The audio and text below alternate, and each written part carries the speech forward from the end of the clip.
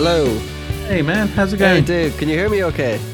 I can, yeah. I'm just Oh, testing my microphone, just making sure that the levels are okay and stuff. okay. Okay. If mine sounds shit, it's because I'm recording through my computer and I'm using my shitty mic on my laptop, so it won't sound bad in the podcast, okay? No Just worries, in man. case That you're sounds wondering. totally cool. How's life? It's all right. It's going well. It's Yeah. last couple of weeks have been pretty good because I've kind of I've come off social media quite a lot, It's a good idea. and I have found that I have an incredible amount of time, energy, and just focus and just getting Yeah. shit done, man. Yeah, man. It's just like It's really cool. it takes up so much time doing it. Especially when you do music, you kind of have to do it now. It's like, oh man, like I'm antisocial as fuck. I don't want to be doing that stuff. Right. You Well, know? I guess it's striking that balance where you kind of you can drop in sometimes and do your thing and then Mm. come back out. And I think that's the important thing about it because it can get really really addictive. Because what I found with myself was I was always looking for kind of like, has anyone commented on the video, or has anyone Right. commented on something? Or I posted a picture, has anyone looked at it? It's like, what the hell does it matter? I I'm know doing my it's thing. I'm enjoying myself. So Yeah, you can get trapped in that though, that endorphin rush, because you're like, oh, somebody likes me, man. Somebody, it's that kind of weird human thing, isn't it? yeah, We want to be loved.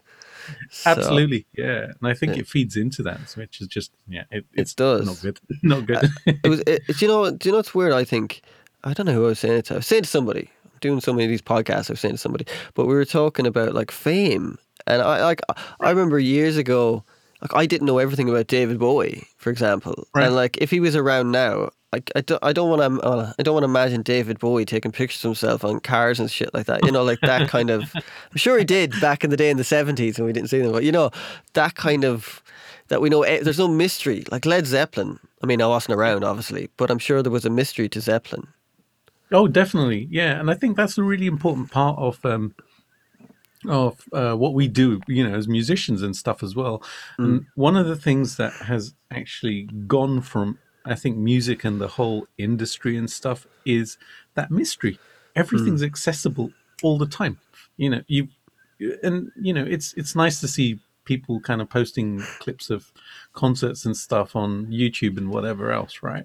yeah, But the whole thing about going to a concert was that whole buzz of actually waiting for it for months and months, having that ticket, yeah, and then actually turning up on the day, right? yeah. Just seeing it, and then having that memory. I have memories of like concerts from many, many, many moons ago, and they're just memories. And Uh, do I want to kind of, you see them repeated and repeated? I think it kind of takes away um, the impact of it. mm, So everything becomes a little bit sanitized. It's yeah. just a part of like everyday background noise eventually, which is a shame because that mystery is just incredible. Yeah, It's awesome. It's yeah. awesome to have. Blame my generation taking fucking videos of at concerts. I don't get that. I'm like, what are you doing? You're at the concert. No one watches a fucking concert back on the shittiest quality. Yeah, they're just terrible, man. And it's crap quality. I wouldn't mind if it was great, but it's not. It's just bad. Absolutely. You know? I might, if there's something I really want to capture, I'll capture like just a little bit of something, and Yeah. that's it. That's my memory, and then my Same phone as. goes back in my pocket. Don't I'm not interested in kind of looking at the concert through my phone. Just not interested. Yeah, I want to be yeah, in that moment, experiencing the damn thing. So, yeah. I'm checking out your guitars at the back. Are they all the oh ones yeah, you? Are they all ones you made?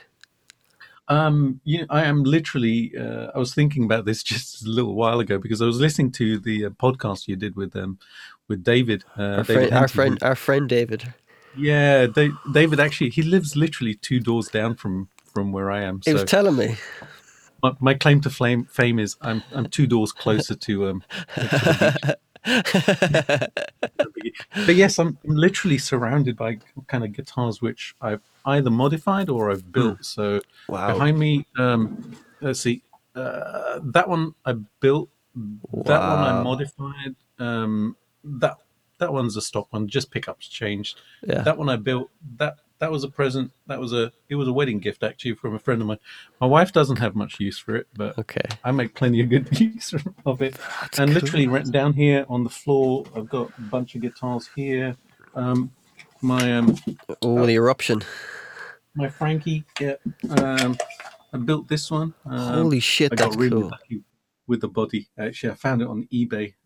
Just I don't know why I was searching for it, but found this body, and whoever did it did like a super accurate job Yeah. creating kind of just all holes all over the place and stuff. Love this guitar. Sounds so good. So that one. Then I've got what else have I got near me? I've got my N4, Oh, which I wow. modified. So I spiritualized it. Ah. It's part of the spirit dance thing. So this is all carved out. It's actually recessed into the body. And the latest one I finished, which was about a week back, is my Phoenix Mona Lisa. Whoa, that is cool looking, man. This is a really nice guitar. My friend Stefan sent me the body and neck about 2.5 years Wow. ago. Phoenix were built for a short time by a Korean company. I don't remember the name of the company. Young Chang, I think the company name was. Okay. But as far as I know, the design was actually done in collaboration with Jerry Oswald, who's the guy who did the Prince guitar, the Squiggle guitar. I was thinking it looks like that Purple Rain kind of. Absolutely, yeah, it's got that vibe to it. And Ah. Jerry is very good friends with my friend Stefan Huther, Red Stuff Amplification. Okay. Stefan is one of my closest friends. We message every day. Literally kind of thick as thieves, really. And he sent this to me just as a gift, the body and the neck. Um, and I'll tell you the story behind the build in a second. But he'd sent it just as a thank you because I do videos for him for his amps and gear and stuff. Mm. And this has literally been sitting in a box for like a couple of years, and I needed to get it done, but I had this plan to actually do the red burst around it, which I really loved. Ah. But it started life as a fixed bridge, so you might be able to see there are some Oh, holes for yeah, the yeah. string through fixed bridge. But I wanted to route out the cavity for the tremolo bridge. So that's what kind of stopped me from doing it initially. But big believer in everything happens at the right time. So I got it all done. About a few months ago, I actually did that. But then because of weather and stuff, I tried to lacquer it, and you can't lacquer in damp weather because the moisture just gets in the lacquer, and it Ah. basically ruined the finish. So I had to refinish the whole Oh, thing. no. How long did that take you? It took me a few weeks to do, Shit, man. and then I had to basically just leave it in the house, and the paint cured properly and stuff. Then when the weather basically improved a little bit, then I went Mm. down there and re-lacquered it, and it was fine. So Savage, man. It's beaut. come out great. It's a really nice guitar. But yeah, I'm a bit of a tinkerer and builder and stuff, so I kind of do stuff like this and Yeah. build pedals and Did you get into it of the way of like you tried to fix a guitar first because we've all had those problems, and then you were like, oh, I'm going to build my own guitar? Or was it just always something you did? no, it actually started off at school when I was doing my A levels back in the really olden days, showing my age now. The One of my 90s. absolutely, it was like late 80s, 89 when I started my A levels, Okay. and my one of my subjects that I took for A level was graphical communication, technical drawing. Right. And we had to do a major project, which was actually 50% of our final mark. So I'd started to get into guitars and music and stuff around that time. I got into Iron Maiden and stuff like that, and then George Lynch came along, and that was a huge influence on me and stuff. So for my main project, I decided that I was going to I was going to design a guitar, an ergonomic guitar. And so the original plan was just to do a scale model, just a small model of the guitar. And I spoke to my tutor about it, and he'd actually built a couple of guitars. He was, he had luthier skills. So he said, "Why don't you just build a full size model?" As Like, you do. okay. Because he said, "I can help you do it. Oh I can wow. tell you what to do." So he literally helped me build a working guitar, which was my first guitar, and I don't have it in here actually, but it was my second guitar. I had my dad had bought me a Telecaster, Japanese kind of copy Telecaster by a Right. company called Maya. So you know that you put that into context. It was kind of like, I was into these guys from the 80s. They Yeah. had like super strats with like Floyds and humbuckers and stuff. I'm Yeah. kind of tinkering along on my Telecaster thinking, I have 21 frets and I don't have humbuckers, I don't have a tremolo, damn it. So when I built that guitar, it was full beans, super strat and stuff like that. Put a Floyd on it and humbuckers and etc. etc. And I used that for like 10 years. The Oh. fretboard and the action were pretty crap, but Mm. it kind of gave me a good grounding in doing that. So, and then I just kept it up. I've always kind of just bought project guitars and stuff and Wow. then done them up. So I think I've only ever bought like a couple of guitars which I haven't screwed with. Right. Right. Have you ever like bought a big thing of wood and carved it out or anything like that? Yes, yeah. Oh, that. I one of the things that I do is I have a company called Spirit Dance Guitars, which is what I build my Hmm. guitars, the brand under which I build my guitars. And one of the guitars I built a few years ago for a client of mine was called the Sundance, and I'll send you pictures Do of that do. guitar. And in fact, even if you just go to spiritdanceguitars.com, you'll actually see it there, and it's basically kind of like the whole guitar, the whole body was basically carved and the whole theme was sun rays. So you have this central Uh, kind of like circle, and then you just have these rays coming off it, and it was super intricate. And it's not just the top that I did the sides and the back as well. And wow. um, when I do carving, I'm quite pernickety about it. I won't go down a quarter inch like Right. everybody else. I go down like about three-quarters of an inch, Okay. so it looks properly carved. So yeah, Right. I've done all that stuff, and gone to that level. I have a guy in Canada who builds my bodies and necks. He does an amazing job, and then I basically just go to town with it and stuff. So Oh wow, man. yeah, That's yeah, impressive. I mean, if I did that, I know I'd fuck up for sure. It'd look like it'd just look terrible if I even tried anything like that. My dad's good at woodwork and all that stuff, but I'm kind of right. useless. Like I'm just like, no, not my Well, feel. I admire it. Like, but I kind of do bits and pieces of like, just taking out pickups and stuff like that. But that's quite easy right. soldering. Like, it's not that Yeah. hard to solder stuff. Actually, one of my guitars, I have a Fender. Where it is. It's like it's over there. But it was for years it had this buzz and no one could figure out what the buzz was and I bought it to some guy. And I had got it fixed the day my album came out. I went to get it fixed because the jack was loose. Oh, my jacks always get loose. I must be ripping them out or something like that. And the guy fixed it. But the problem was he did something to the electronics when he fixed it. He soldered something to it. So I kept getting this feedback loop until we figured out what it Ah, was. So eventually I grounding. got it fixed. It's a custom, I don't know what it is. It's a guitar. It's a lovely Awesome. guitar, but you know when you have that one guitar that you love, that you have that you get this sound off. I'm sure it's just in your head, but it's like that kind of No, I almost, think it's more than that. I honestly think it's more than that. I've played around with guitars and I've built so many now, and any.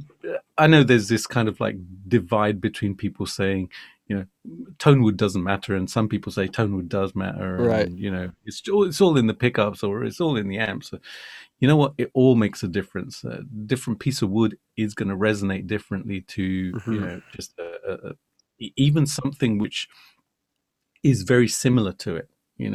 And one of the things that I do is I don't put a lot of lacquer or paint on my guitar builds because I want the wood to breathe. And that's Mm. when you actually hear the difference most of the time.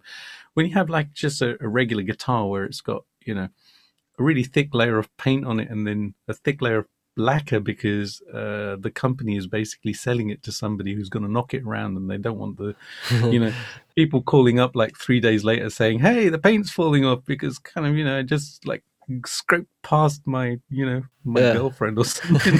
you know, uh, that's the reason they do it. It's to protect it. Mm. But what it does is it creates essentially a plastic barrier between the wood and the resonance, because when you play, Okay. the strings basically start to resonate at the top, and the wood is protected from that. There's a film over it, especially most lacquers are poly lacquer, which is kind of this plastic coating, which is horrible.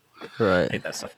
You but when you leave the wood actually just bare, it starts to absorb stuff because wood's organic. It has pores, and it starts to actually suck up some of the frequencies and stuff. So, um, you know, acoustic guitars are a perfect example of how wood affects tone, because Uh-huh. the purity in them is that you have to have a really good top on it, a really good soundboard made of a specific type of wood in Mm. order for it to resonate in a specific way, and the binding makes a difference inside, and all sorts of stuff like that. So, and it's the same with electric guitars.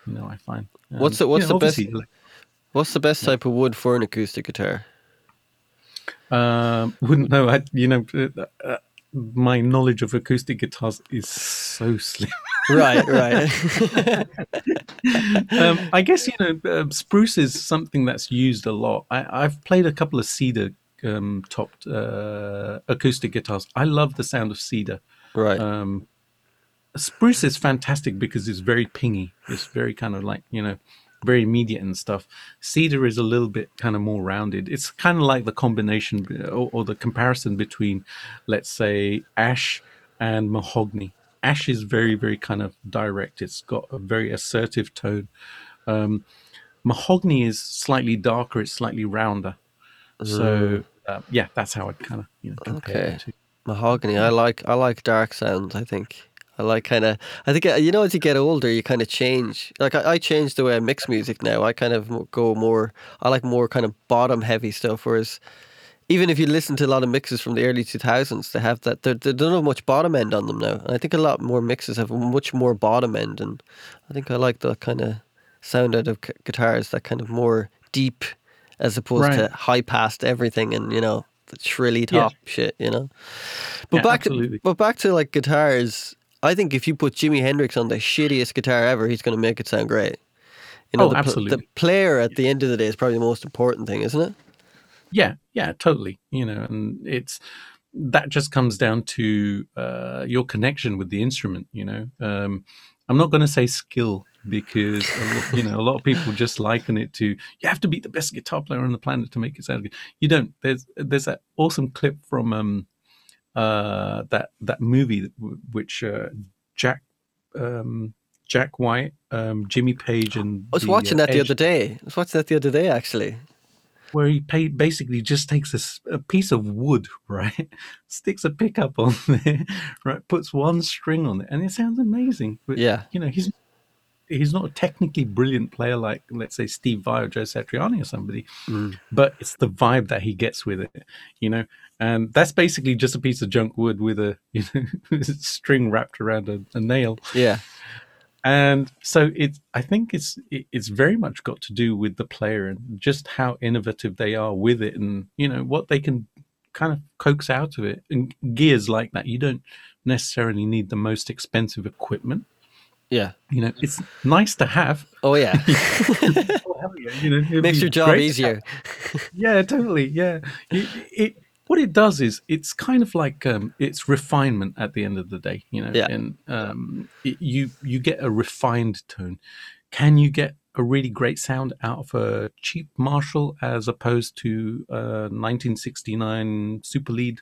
Which is going to cost you 5, 6, 7 grand. Which if it's all original, um, yeah, you're going to get a better tone out of the plexi because Mm. well, if it's the right plexi, Yeah. because that's just the amp it is.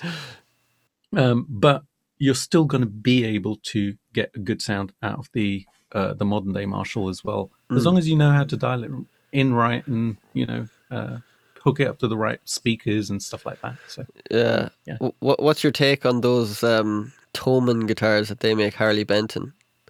Oh, I have one actually. I have a PRS style and Oh right, semi-hollow. I've two of them. Um, they're really good. I think they're really good as well. I Yeah, think they're really good as yeah, well. they're built Did- really beautifully. They're kind of like play well. They sound great, Yeah.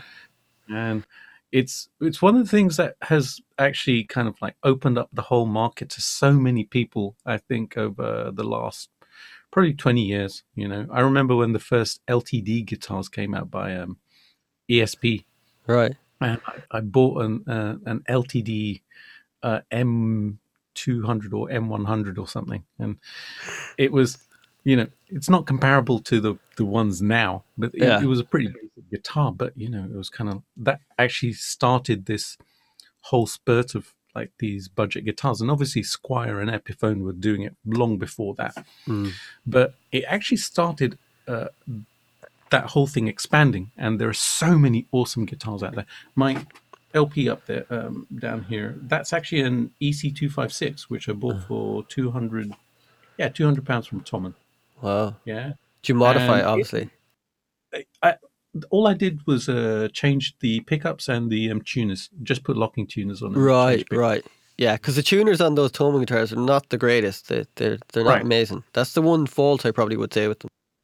Yeah, yeah, and the uh, changing those out for a good set of tuners is like it's going to cost you another 20 odd pounds or something, Yeah. which is doable.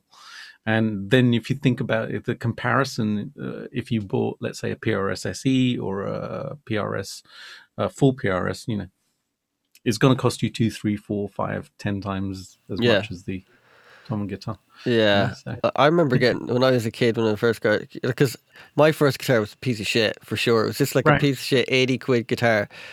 right. What you can get for 80 quid now is way better than when I was Oh, 15, what you get for 80 quid. Like, they sound oh, no. horrendous. Yeah, yeah, yeah. Like, Back in the day, those like Woolworths guitars were kind of like they probably were kind of they should have stayed in Woolworths basically. that's why they went out of business. It was their crap guitars. Yeah, they're going to look back and go, oh my God, it was the guitars, lads. What did we do? Absolutely. What age did you start playing guitar at? I started at 16. So we're kind of the same age. I was 15. Oh, very cool. Right, right. Yeah, you're a much better guitarist than I am, though. So you obviously spent Thank more you. hours than I did. I was too lazy, I was like, I would learn a Jimi Hendrix song and then I'd start doing my own version of Jimi Hendrix and then I'd write a song. So I was like, But that's really cool, and that's a great skill to have. So some of my technical skills might be better than yours, but hey, Right. you write really good songs, and that is so important. It's an aspect which which a lot of guitar players can miss. If they're Right. not careful about it, they can very much miss that whole thing about creating an atmosphere and a vibe rather than just noodling all the time. Yeah. Back in the 80s, it was so easy to kind of just just disappear down that rabbit hole of shredding. Yeah. And it's still like that. The whole shredding atmosphere is kind of Yeah. who can play the quickest. And Yeah. you get to a point where it's like, you know what? It's actually it's not as important as you might think, because maybe you want to keep the shredding as the cherry on the icing rather than the actual cake itself. I Because totally what? agree. If you take a big bite out of a cake which is made of just icing and cherries, you're going to be Yeah. feeling pretty sick very, very soon. You want to mainly be sponge. Yeah, exactly. That's a good way to look at it. It's like I always see in music. Like I like aspects of avant-garde music, but if I'm listening to a 7-minute piece of avant-garde music, I'm going to get bored of it. Whereas if it's in sections in it, like we'd say a song or something like that, that's more interesting to me than doing some sort of bowed violin part for 10 minutes, and I'm just like, okay, come on, after a few minutes. Right, right. Absolutely. And there's I guess there's a place for it, and Mm, if it's done well, it's really interesting. And I think mm.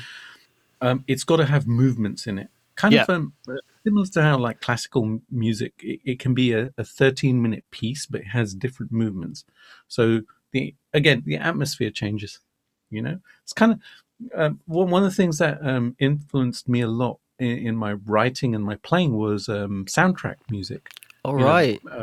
that was what actually got me into music in the first place. And there were two soundtracks. I was actually, funnily enough, I was talking to somebody about that yesterday, day before, whenever it was.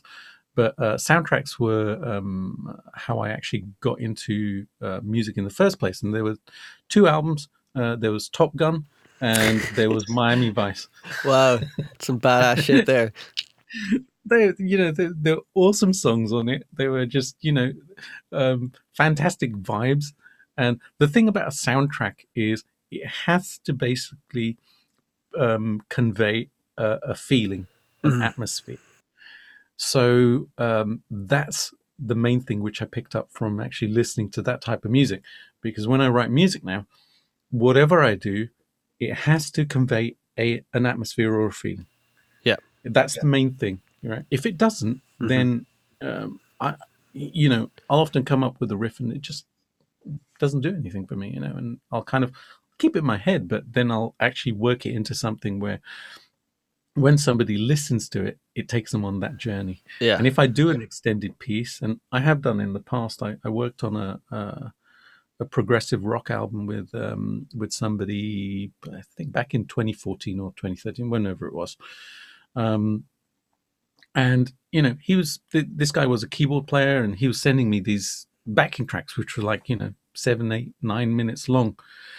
And I used to do the same thing, just split it up into sections and go through different moods and different movements Yeah. within it and stuff, and just keep it interesting. Sometimes it got a bit boring because it was like, you get to the end of the song, it's like, this song should be like 6 minutes long. The last 3 minutes, damn it. Dude, I don't want to play another solo. Well, it's like that thing you could play. You could play an A one day and it sounds shit, and you could play an A the next day and you can go somewhere with it.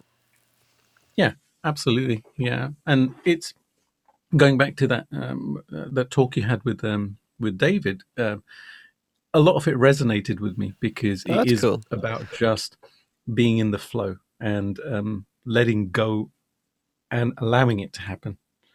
It was interesting listening to both of you just talking about how some days it's on, some days Mm. it doesn't work.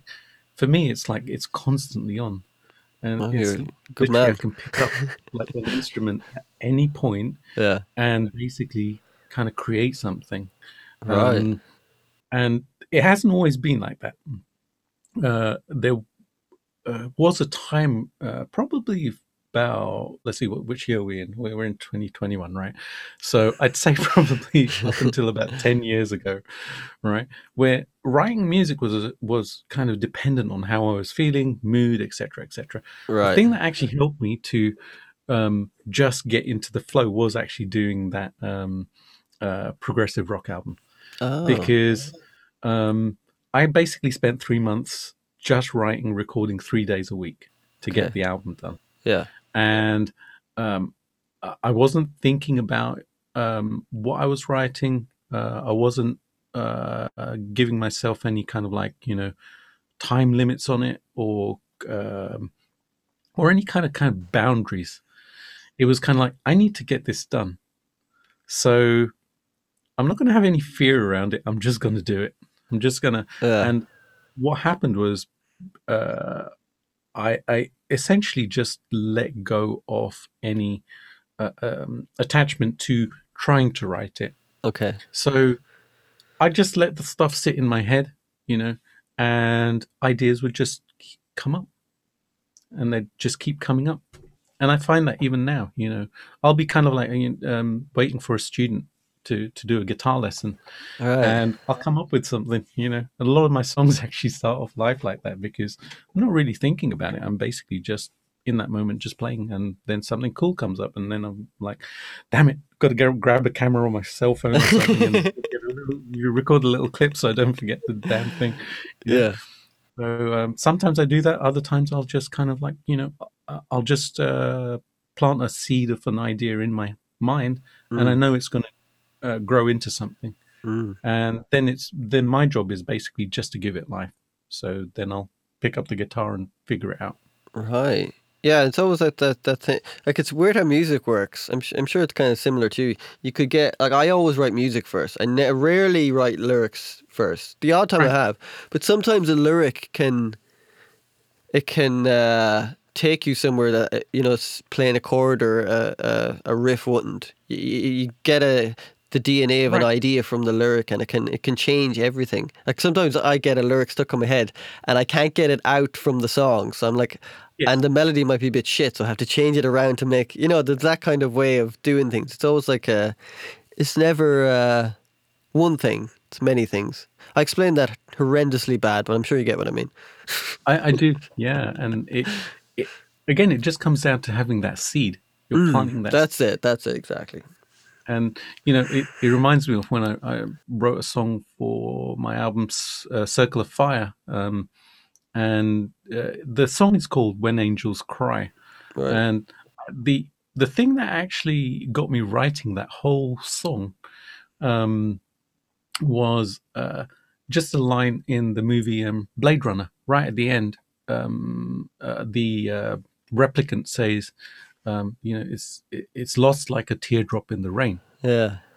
and that I used that line actually in the song, but that basically set the theme for it and the mood for it and everything like Right. that. And, I actually sang that song as well. It was one of the rare times when I've actually kind of braved my voice onto Cool, man. digital tape. Oh, that's cool. Yeah. Do you find I don't know, is it similar to you? Like music I listen to, I don't really make. I listen to like copious amounts of jazz music, but I don't really like. I've written jazz music, but I don't write. I mean, one day I'll probably write a proper jazz record, but I find that some things that you necessarily don't do yourself can inform the way you do things within your own music. I don't know if it's the same for Certainly. you. Yeah, yeah. I must admit, I was having this conversation with Hayes just a few weeks ago, Right. and we were both saying, we don't listen to music most of the time because Okay. we're surrounded by making music all the time. Ah, yes. So during the time off, sometimes, I just want to turn everything off. My wife's got the radio on and stuff, and I'm kind of like, trying to just blank it out, to be perfectly honest. But that it does work in a different aspect for me. So Mhm. I might watch a movie, I might see a painting Yeah, I'm the or a same. I'm the same. picture or Same. something, and that will influence it, which is very, very similar to a piece of music inspiring you to write a certain type of track or something like that, or hearing a certain sound and it Yeah. inspiring your thought process Yeah. in that. So yeah, it certainly works the same way for It's me. so true. Like sometimes, like you could just look up at a cloud. I know that sounds a bit spacey, but like I like looking at the sea and looking at the clouds and stuff like that because there's Yeah, something infinite in that. If you know what I mean. I don't know. definitely. Yeah, and it's kind of um, I think the reason it actually happens like that is because you're not focusing on trying to write something. Yeah. Yeah. You know, I I think I've gotten to a point some years ago actually where when I heard a song which had been written, I could tell, Right. whereas it had just been created, you know, just from inspiration, just a different vibe comes across. There's this organic nature to it, Yeah. whereas when somebody sits down and they think, all right, you know what, I'm going to write an 80s type hit today. Yeah. You can feel it. You can feel it. Absolutely, yeah. It's basically kind of, you can hear how the thought process has gone into it rather than, just coming from here, Mm. from your heart and just letting go. And that's when you actually look out into the expanse and when you're looking up at the sky and stuff, that's what you're doing. You're basically releasing your mind from that thought process of trying to write something. And Yeah. that's when the ideas just start to flow in. Well, it's like a lot of Yeah. modern music, like you were saying. You can tell there's like a committee there going, right, we need this type of sound and a trap hi-hat, and like everything's homogenized. I'm not saying every time, but I'm talking about, we'll say commercial music more than anything. Like commercial, we'll Yes. say, and not knocking Justin Bieber or any of those lads, but I mean, there's a certain homogenization of what they do, and I mean, it's easy to shit on them, but for example, I think Billie Eilish, I think she's doing something interesting. I really like what she's doing. Yeah. If you listen to her stems, you can the vocal stems are incredible because she's doing like Yeah. just loads of layers and this kind of minimalist music. Like it's really simple music, but Yeah. like we were going back to earlier, she has her own sound within her limitations of what she does. She's created something that is original, which is as good as someone who could like play some crazy Rachmaninoff piece. You know, it's that same. I'm not saying it's as good. Maybe that's not. I shouldn't say that. But it's you know, it's its own thing. It's its own entity, and I think that's always a good thing. Definitely. Yeah. Yeah. And the shift over took place, I think, many years ago when the music business became the music business. So You true. know, wherever business is basically involved, it's about making money, not necessarily just about the creative aspect. I worked for an entertainment company. My in a previous incarnation of myself Right. as an in-house lawyer. So Right. I used to Wow. do that before I became a full-time musician. Coolest lawyer And ever. well, I don't know about that. You know, when I was inside the industry, seeing how it worked, you know, it was all about making money. They were kind of signing these, and at the time, you know, EastEnders were big, and these you know, people who were on EastEnders were being signed to do videos and workout videos and stuff. And I used to look at these things, and I'd be like, you know, just be like, I've spent like 20 years freaking, or however many years it was at the time, you know, Mm, learning guitar and stuff. I can write music. Damn it. Why are these people famous? yeah. And because they were personalities, they could make money. The company could make money from it. Yeah. And, you know, wherever commerce drives something, there is that need to actually make money from it. Mm, So whatever's going to actually appeal to the masses, that's what's going to be um, what's pushed by the record companies. That's what they're going to put their marketing budgets behind. yeah. You know. Sad. So I was reading it. I read an incredible book about it. It's called Sonic Boom. It's the rise and fall of Warner Brothers Records. A ah, guy I know called Peter Ames Carlin. He wrote it. I actually had him on the podcast twice, but he's the next one that's coming out. He's on it about that book, and cool. it's just amazing the way Warner. They're when they start, well, not when they started, but when they kind of in the '60s with Mo Austin. Their whole ethos is if something's good, we'll put loads of money behind it and give it a chance. And if Yep. it fails, and we'll try again. You know, Yes. like, it was unbelievable. Like, because of they believed in the music, their whole ethos was if it's good music, something will come of it. And then Yes. in the '90s, when it got, you know, we'll say more corporatized, now it's like you don't have a hit, you're gone. You know, like how many Yeah. bands would have been dropped from record labels? Like so many. Like it's Yeah. insane. You know. But, you know, but by that thinking, I've got a bunch of CDs on my desk right now. If I can find the right one. Van They wouldn't Halen. have been signed Yeah, if yeah. it was back in the day, right? Because not because they weren't popular, right? Van Halen's fantastic, you know that anyway, right? But the night that Ted Templeman went to see the band, Mm. right? There were three people in the building, right? Shit. Ted Templeman plus the guy he came along with after being somewhere else drinking, right? And one other guy. So a record company in this day and age walking into a setting like that would basically look at the crowd, which was non-existent uh, on that day because it was raining and it was Los Angeles, and whenever there's even like a drop of rain in Los Angeles, it shuts down, right? They're Mm. just Mm. used to it. So people weren't going out that evening. So they would have looked at the crowd and said, "There's nobody here. No, nobody likes this band. It's great music, but nobody's going to buy it because there's nobody here." See, end of story. See Crazy. you later. Yeah, imagine. They actually heard the music. It was like, yeah, these guys are worth investing in. And, you know, I think it's industry wide now. Even musical gear companies, they don't necessarily invest in artists.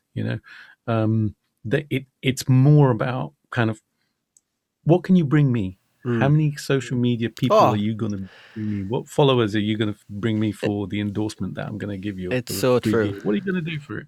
You know, so it's more about kind of just using them as a driving force for making more sales. So even that's become an industry now. It's true. It's true. I was thinking about the other day, actually. When you watch videos on YouTube, production videos, or anything like that, they're all like, every bit of gear they talk about, it's the same gear. You're like, and they all know each other. You're like, this is just kind of, Yeah, you can see yeah, through yeah. it a mile away.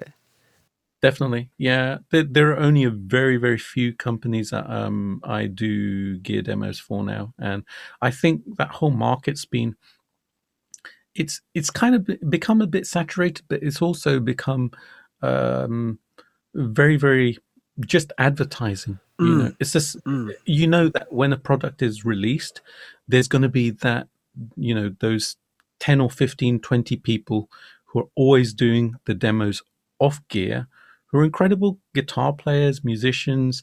They're going to make things sound fantastic most of the time, because I Yeah. have seen sometimes they make things sound like shit.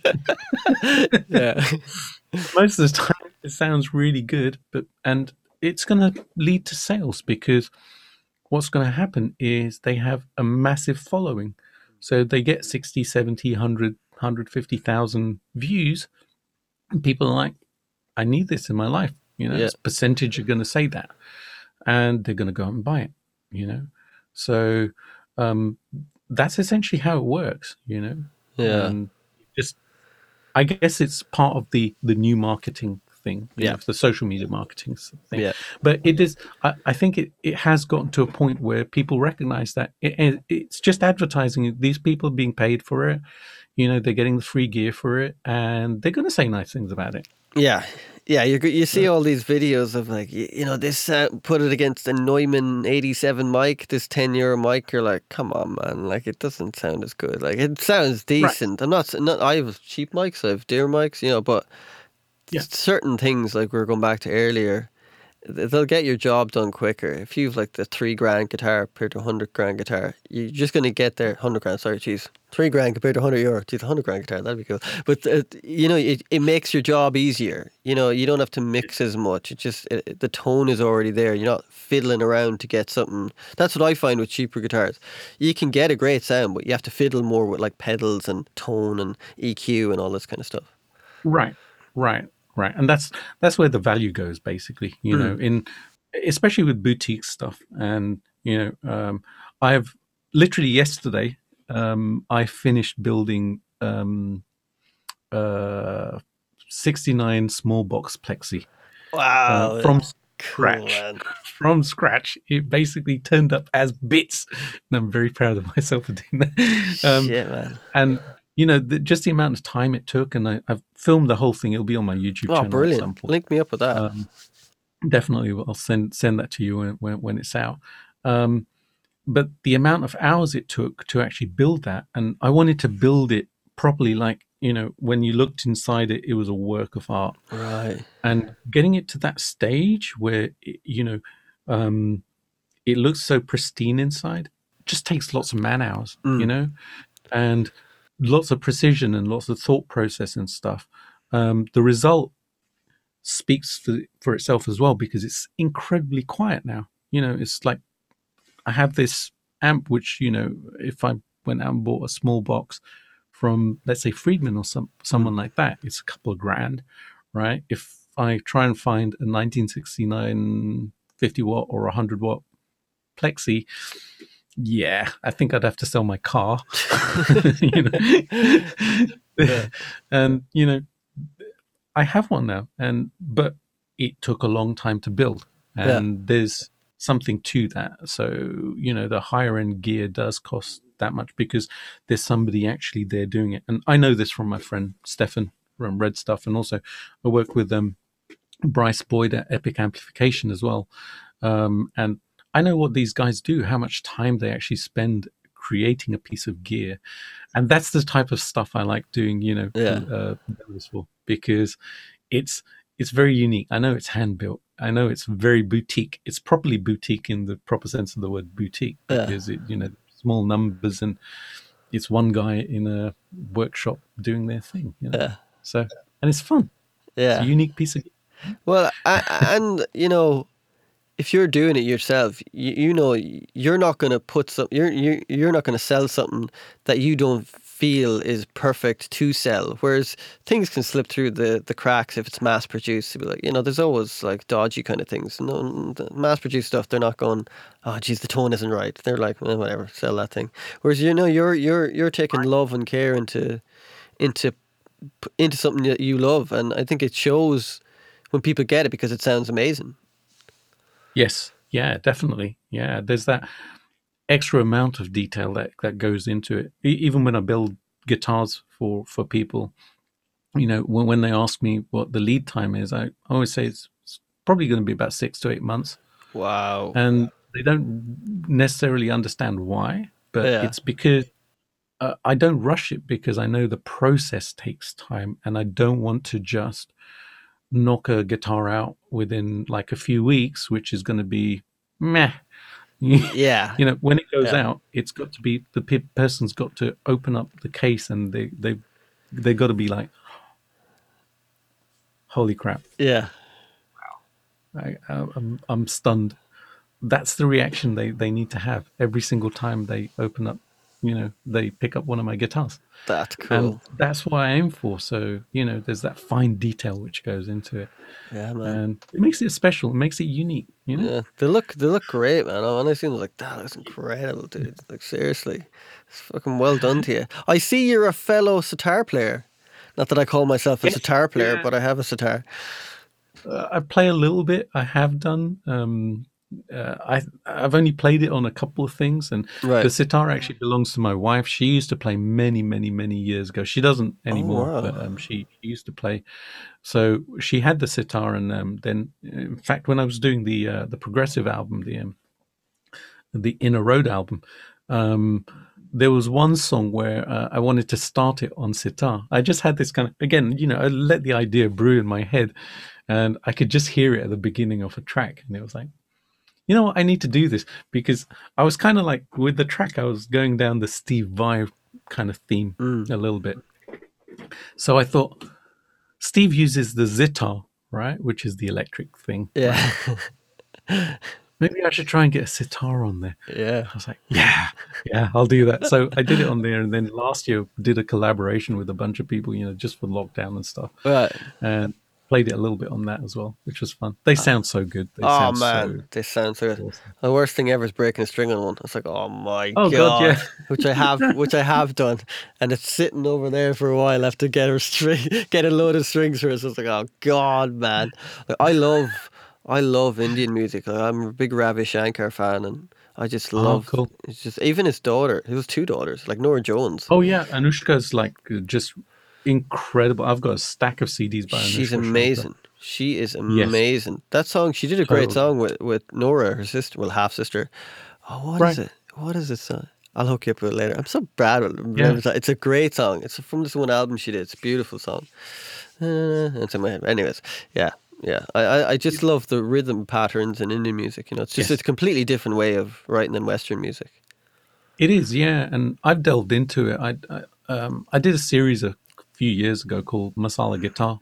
Oh wow! Where I was basically because I'm influenced by that music simply through not through listening to it over the years.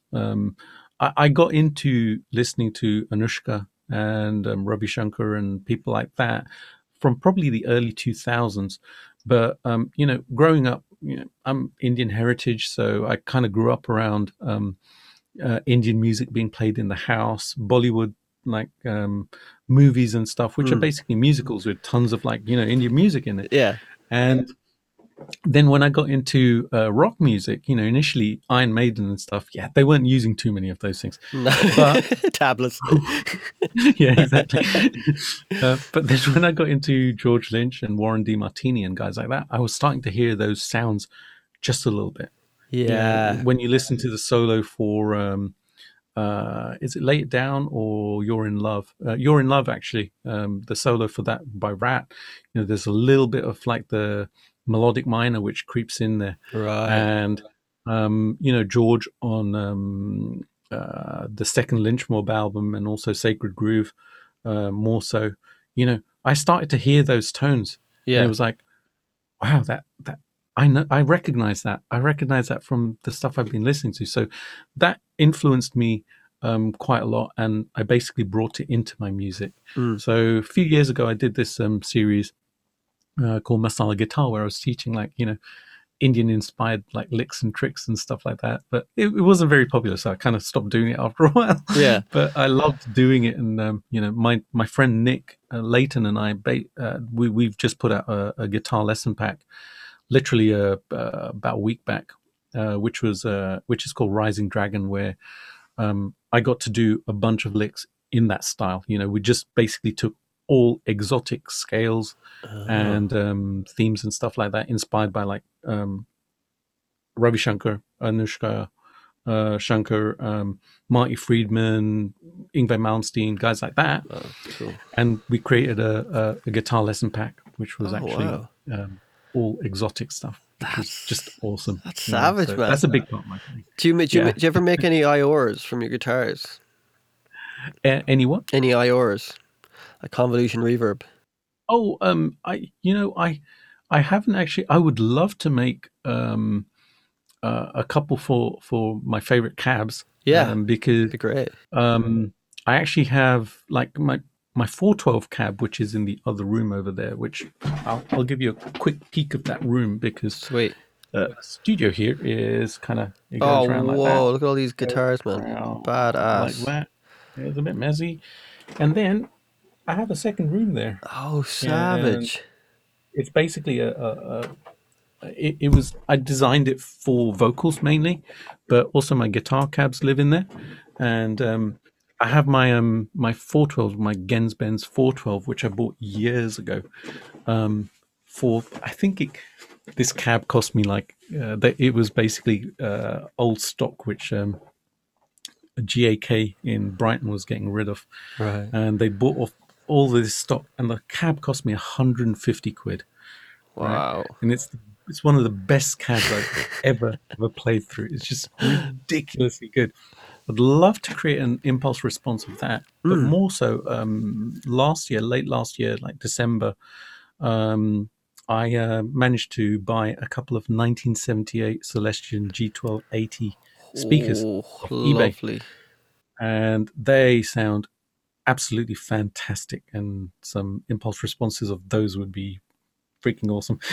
Yeah. But I haven't done it yet. Yeah. Would love to do it. Well, before I let you go, tell me about your pedals that you built. I didn't get talked about your pedals you built. And I'm a pedal fanatic. Yeah, pedals. They started off with this one. It was a kit by a company called Music Ding in Germany, and it's basically a tube screamer circuit. So that's where it all started. And the electronics thing has always been kind of something I've loved doing. But a few years ago, something pretty cool happened. One of my friends who lives in Saltine down here, he chanced upon a 1981 Ibanez TS-808, an original tube screamer from back in the day. Those are lovely. Right? He had accidentally bought it from a mutual friend of ours for 40 quid. Oh, man.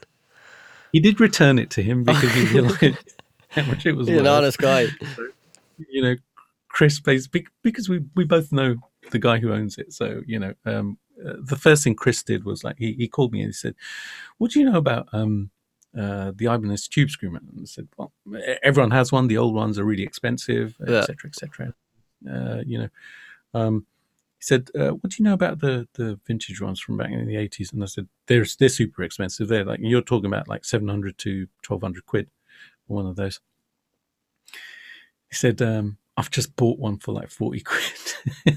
Basically, the guy Man. had sold it to him by mistake. He has this little store, which is this this knick-knack store of musical bits and pieces Ah, okay. just down the road from us.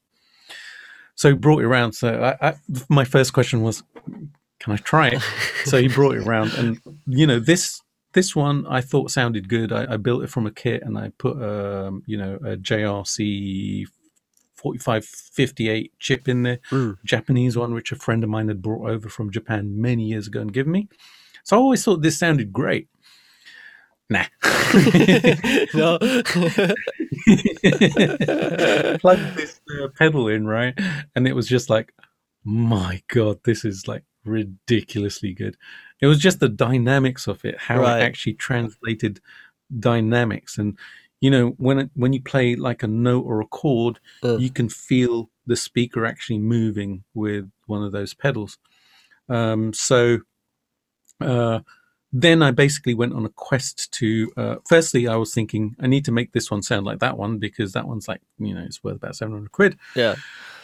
I don't got 700 quid, and if I to spend on a pedal, if I do, my wife's gonna absolutely kill me. Don't tell her. But then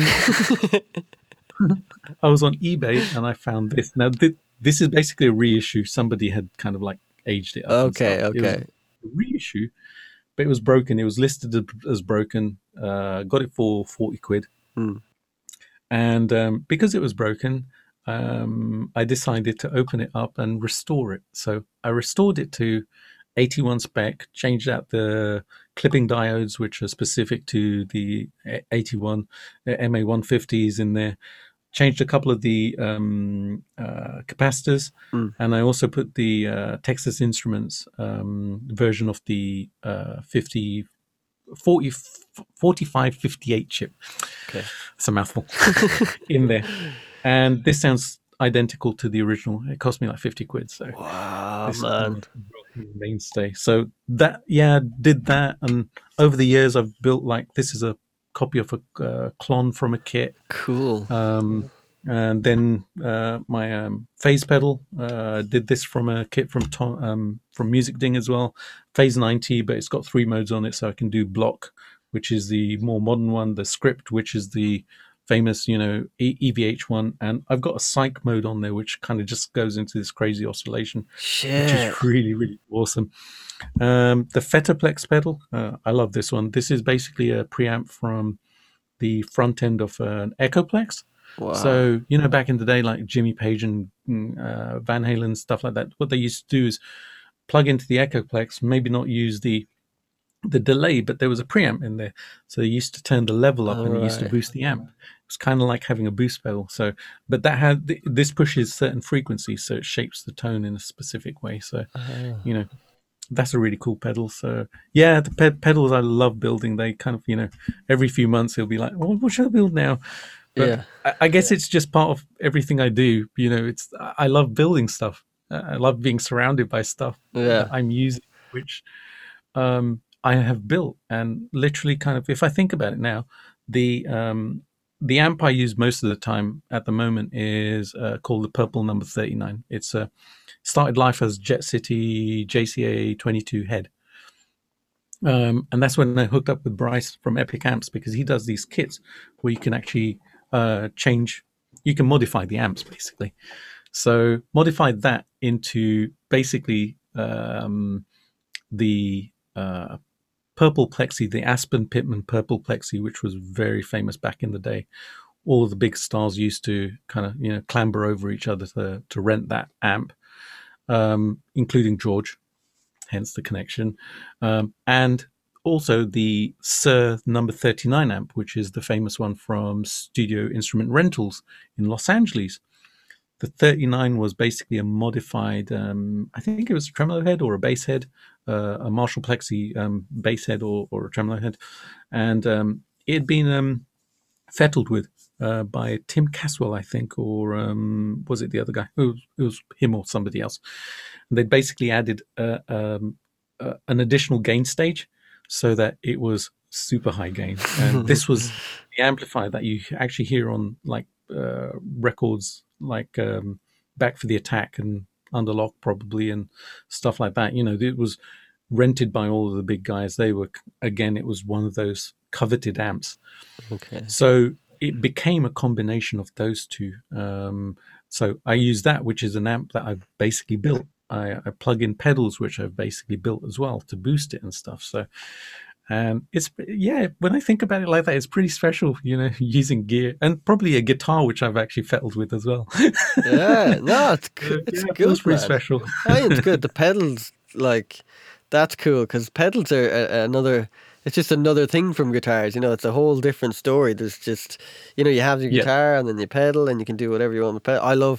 I'm really into like psychedelic pedals that I can just get mad fucking sounds out of and Oh, stuff cool. like that. Like, Yes. there's a real cool pedal I have called Electro Harmonics make. It's called the Cathedral. I don't think they make it anymore. I'm Oh, not yeah, sure. I'm yeah. not sure. Some, Yeah, I'll tell you, I is there underneath think I this? know about that pedal. I have seen it. It's that bad boy. Oh, wow. It's a beautiful. Oh god, it's full of cat hairs. Sorry, but you can. It's Right. got a reverse thing on it, so you can reverse the sound, and you can hold that, and it'll just stay infinite. So you Oh, can get wow. droney kind of stuff out of it. It's really cool pedal. Right. I'm not sure do they still make it, but yeah, I always thought it was kind of cool. I like anything kind of that I can just get some psychedelic stuff out of, that you can kind Oh, of, definitely. you know. You would love the psych mode on this. Yeah, I'll send you a video clip of that. It's like insane, Oh man, basically. do. What I'd done was kind of like, because I'd put the switch on there to switch it between like the block and the script. I had a 3-way switch on the switch. That's the only switch I had. So I was like, what should I put in the last one? And I was like, random value capacitor, resistor. I was like, whatever, I'll just put this value resistor in there. I think it was like a 10K or something, and the others were a higher resistance or something. Right. And I plugged it in and put it on that, and it just started to go crazy. It was kind of like this oscillation thing. I was like, holy crap, that wasn't supposed to happen, but that sounds awesome. That's cool, man. It's kind of created something so unique. Wow, that's cool. Yeah, that's got the psych mode on it. Is that the only one of them pedals? Have you built a few of those, or is that the No, only? it's literally there's one of them, and kind of, it was just something which I wanted to do last year when I was getting back into playing Van Halen and stuff, Right. like a lot of people at the time, because Eddie passed away and stuff. So So mad, isn't it? um, Eddie Van Halen. it was, yeah, uh, it was one of those things where I was a Van Halen fan back in the day, Right. but I think I caught onto Van Halen a little bit later because I was so kind of into George's playing, in the late 80s, early 90s, that I was kind of like, tunnel visioned for a while. We're Okay. kind of learning that stuff. But then I kind of picked up on Van Halen stuff, I think mid like 90s.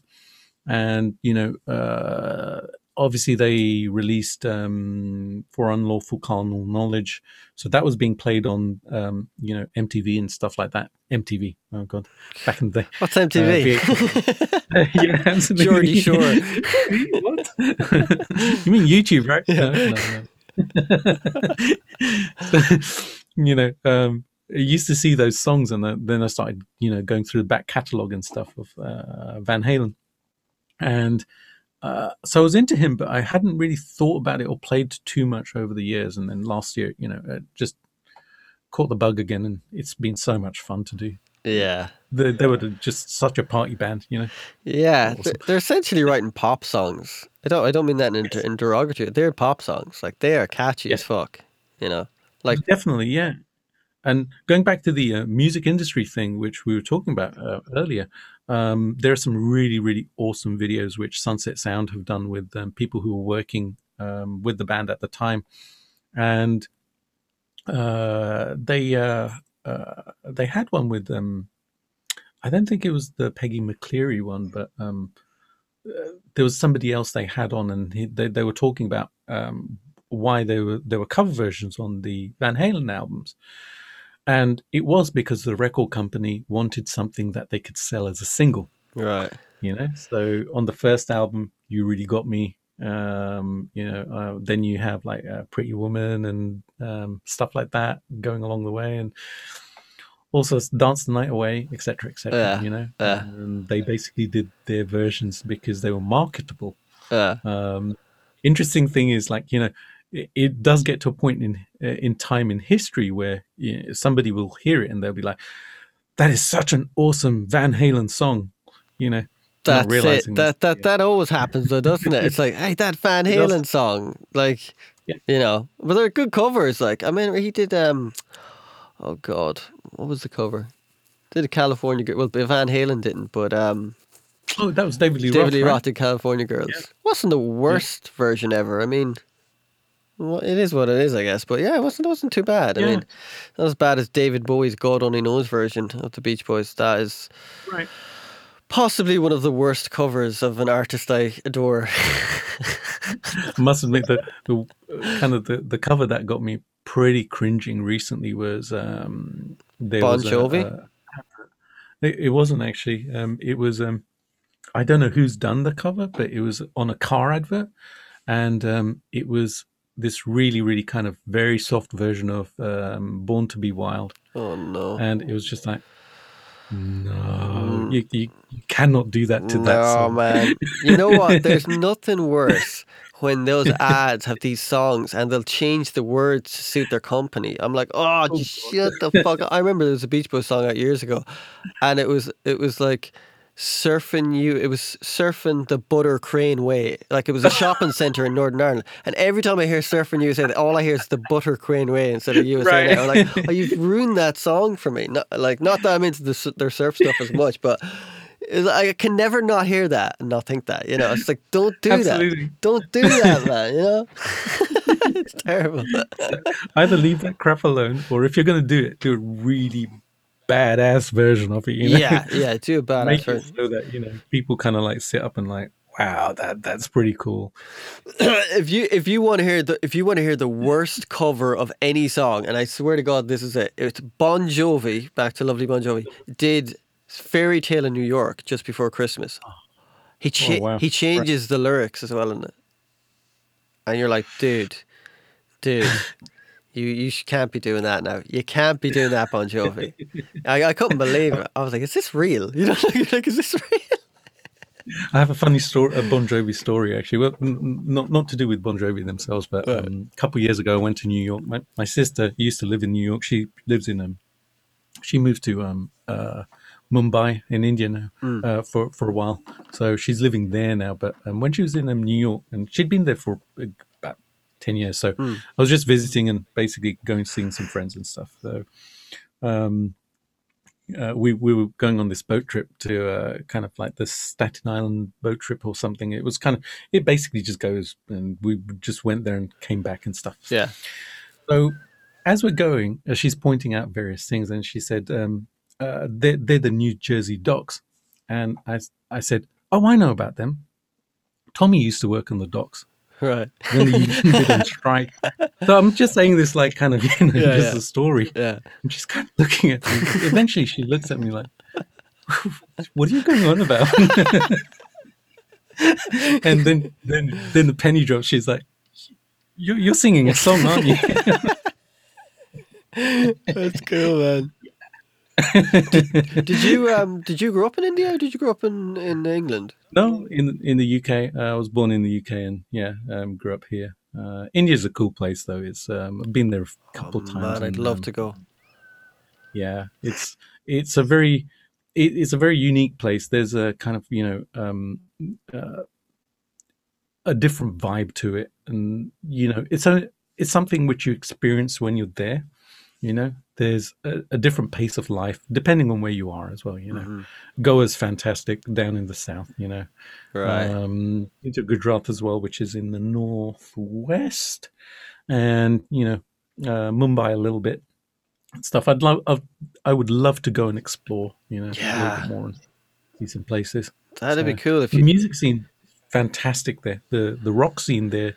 It has been booming for the last about 10 years now. Really? I mean, a lot of Indian rock bands which have been kind of doing their thing. Yeah, there's so much like great music that we don't get, that doesn't get enough publicity over here. Like even in Indian music and Nigerian music and Toga music, like there's like some of that guitar work from Nigerian stuff, like those Fela Kuti records. Like there's some of that guitar work and that's class. They're just that hypnotic kind of vibe. I love that shit, man. I it's like yeah, you're kind of not you're tripping to it, but it's hypnotic. You know, it's like this kind of everything's Yes. building and building and building and building, and you can feel the vibe from it when they're playing.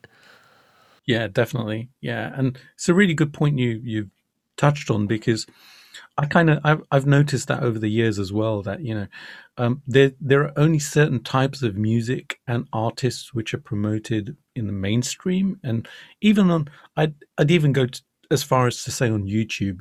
There Oh are yeah, certain people who get very very big, and then everybody else gets an audience, but not to that level, and that exposure isn't kind of like, it's still very kind of, there still seems to be this very conservative approach and outlook, to what people listen to and who they listen to and stuff. And it's for me, it's like really weird, because it's like, wait up a second, this is music. We're supposed to be open to everything, right? yeah. We're supposed to be really, really open minded and stuff. But But I yeah, think it's actually because people don't get a chance to sorry, don't get a chance to be shown it. I remember waiting in a yeah, waiting room a few years ago, whenever Coldplay's last album was out, and the guy on the radio, excuse me, the guy on the radio literally said, "We're going to play this until they keep liking it." I was like, "Huh?"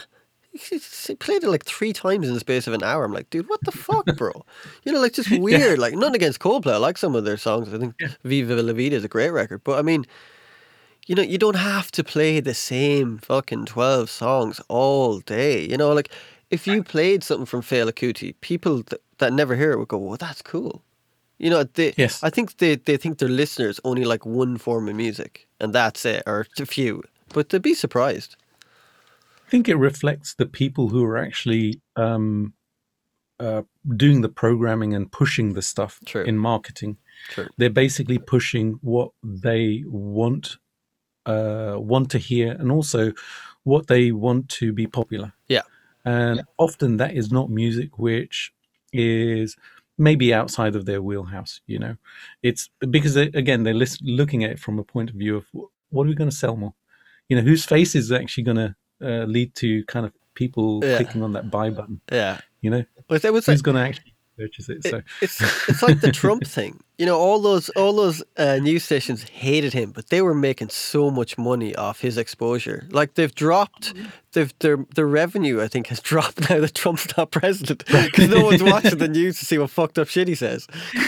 yeah, absolutely. It's like, damn it, that cash cow's gone now. What the hell, man? Make America great again. You know, but hey, it is what it is. Hey man, I really enjoyed this conversation. I actually got to go because my Me cat, there's a stray cat. Who comes around here and he I won't bore you too much with the conversation, but he Oh, comes that's all around. right. He No. comes around. We've a little box outside from him, and Uh-huh. he was in the box for a few hours yesterday. I'm like, is he okay? And you can't go near this cat. He's called Mulder. I call him Mulder Oh, off the okay. X Files, and X-Files, yeah, yeah. you can't go near the guy. But he was so sick, you know, I could rub him and everything. Oh, And so we brought him to the vet yesterday, and I yeah. have to. Told me to ring back after a while, so I have to see his update. And I'm worried they're going to say to put him down, so that's kind of freaking me out a Oh, bit. But I hope not. hopefully not. Hopefully, Cats are lovely. yeah, man. We've They're loads of cats. fantastic. So love I cats. have another cat called Stalin who looks like Stalin. He's a mustache. Oh, He looks. I really mean, he looks exactly like Stalin. Like, I mean, you fantastic. hear me outside going Stalin, Stalin. Sound like some crazy fucking communist, but no. He's cool. He's cool. Yeah, cats are. We used to have two cats we adopted from Cats Protection. I'll very, very quickly tell you this. Okay. And when we adopted them, one was the tabby was called Samson, and the other one was called Kruger. So Freddy Krueger that's or exactly what I said. Chad Krueger from Oh Nickelback. no, Nickelback today. No, I'm kidding. They're another band which made it big because they wrote pop songs. But anyways, yeah, it was kind of like I said to my wife, it'd be cool if we changed Sammy's name to Freddie. Yeah, that would be cool. I just call it one thing, Freddy Krueger. Just his actual name, Freddy Krueger, man. Yeah. What's his name? Freddie Krueger. That Yeah. fucker, Freddy Krueger scared the shit out of me when I was a kid, man. I couldn't put my fucking feet out of my. I found these teddies I had a few ages ago, and I'll actually show you because he's here. And I was. Oh, sorry. was tidying out my little studio, so I found all these teddies, and I used to put teddies at the end of my bed so Freddy Krueger couldn't get me. And one of them woke Oh, up in wow. the morning. I don't know. Can you see that? I don't know. Oh, yeah, I can And I see put a that. Yeah. plaster on him when I was, but I found him recently, and I was like, oh man, saved me from Freddy Krueger. Anyways, man, I really enjoyed this conversation. It's great. We must do it again Me too. sometime. Tell everyone Yeah, who's listening definitely. how they can find out about you, Instagram, They, all that jazz, yeah, your site. I'm on Instagram and YouTube. I do a lot of YouTube stuff. So just put in Jay Palmer. Palmer is spelled Parmar. And my website as well, which is jaypalmer.com. That's JAYPARMAR.com. And all the links are there to various things I do, my guitars, my spirit dance guitars, spiritdanceguitars.com, and teaching and all sorts of stuff. I'm on social media as well, sometimes, occasionally. Yeah. Next month. All right, man. Absolutely. Cheers. Thanks so much for this, Thank brother. I you. really enjoyed it, man. Me too, man. We'll do it again We soon. will It'll be indeed. fantastic. Have a good day, All right. brother. Take it easy. Bye You bye. too. Thank you. See you later. Bye bye.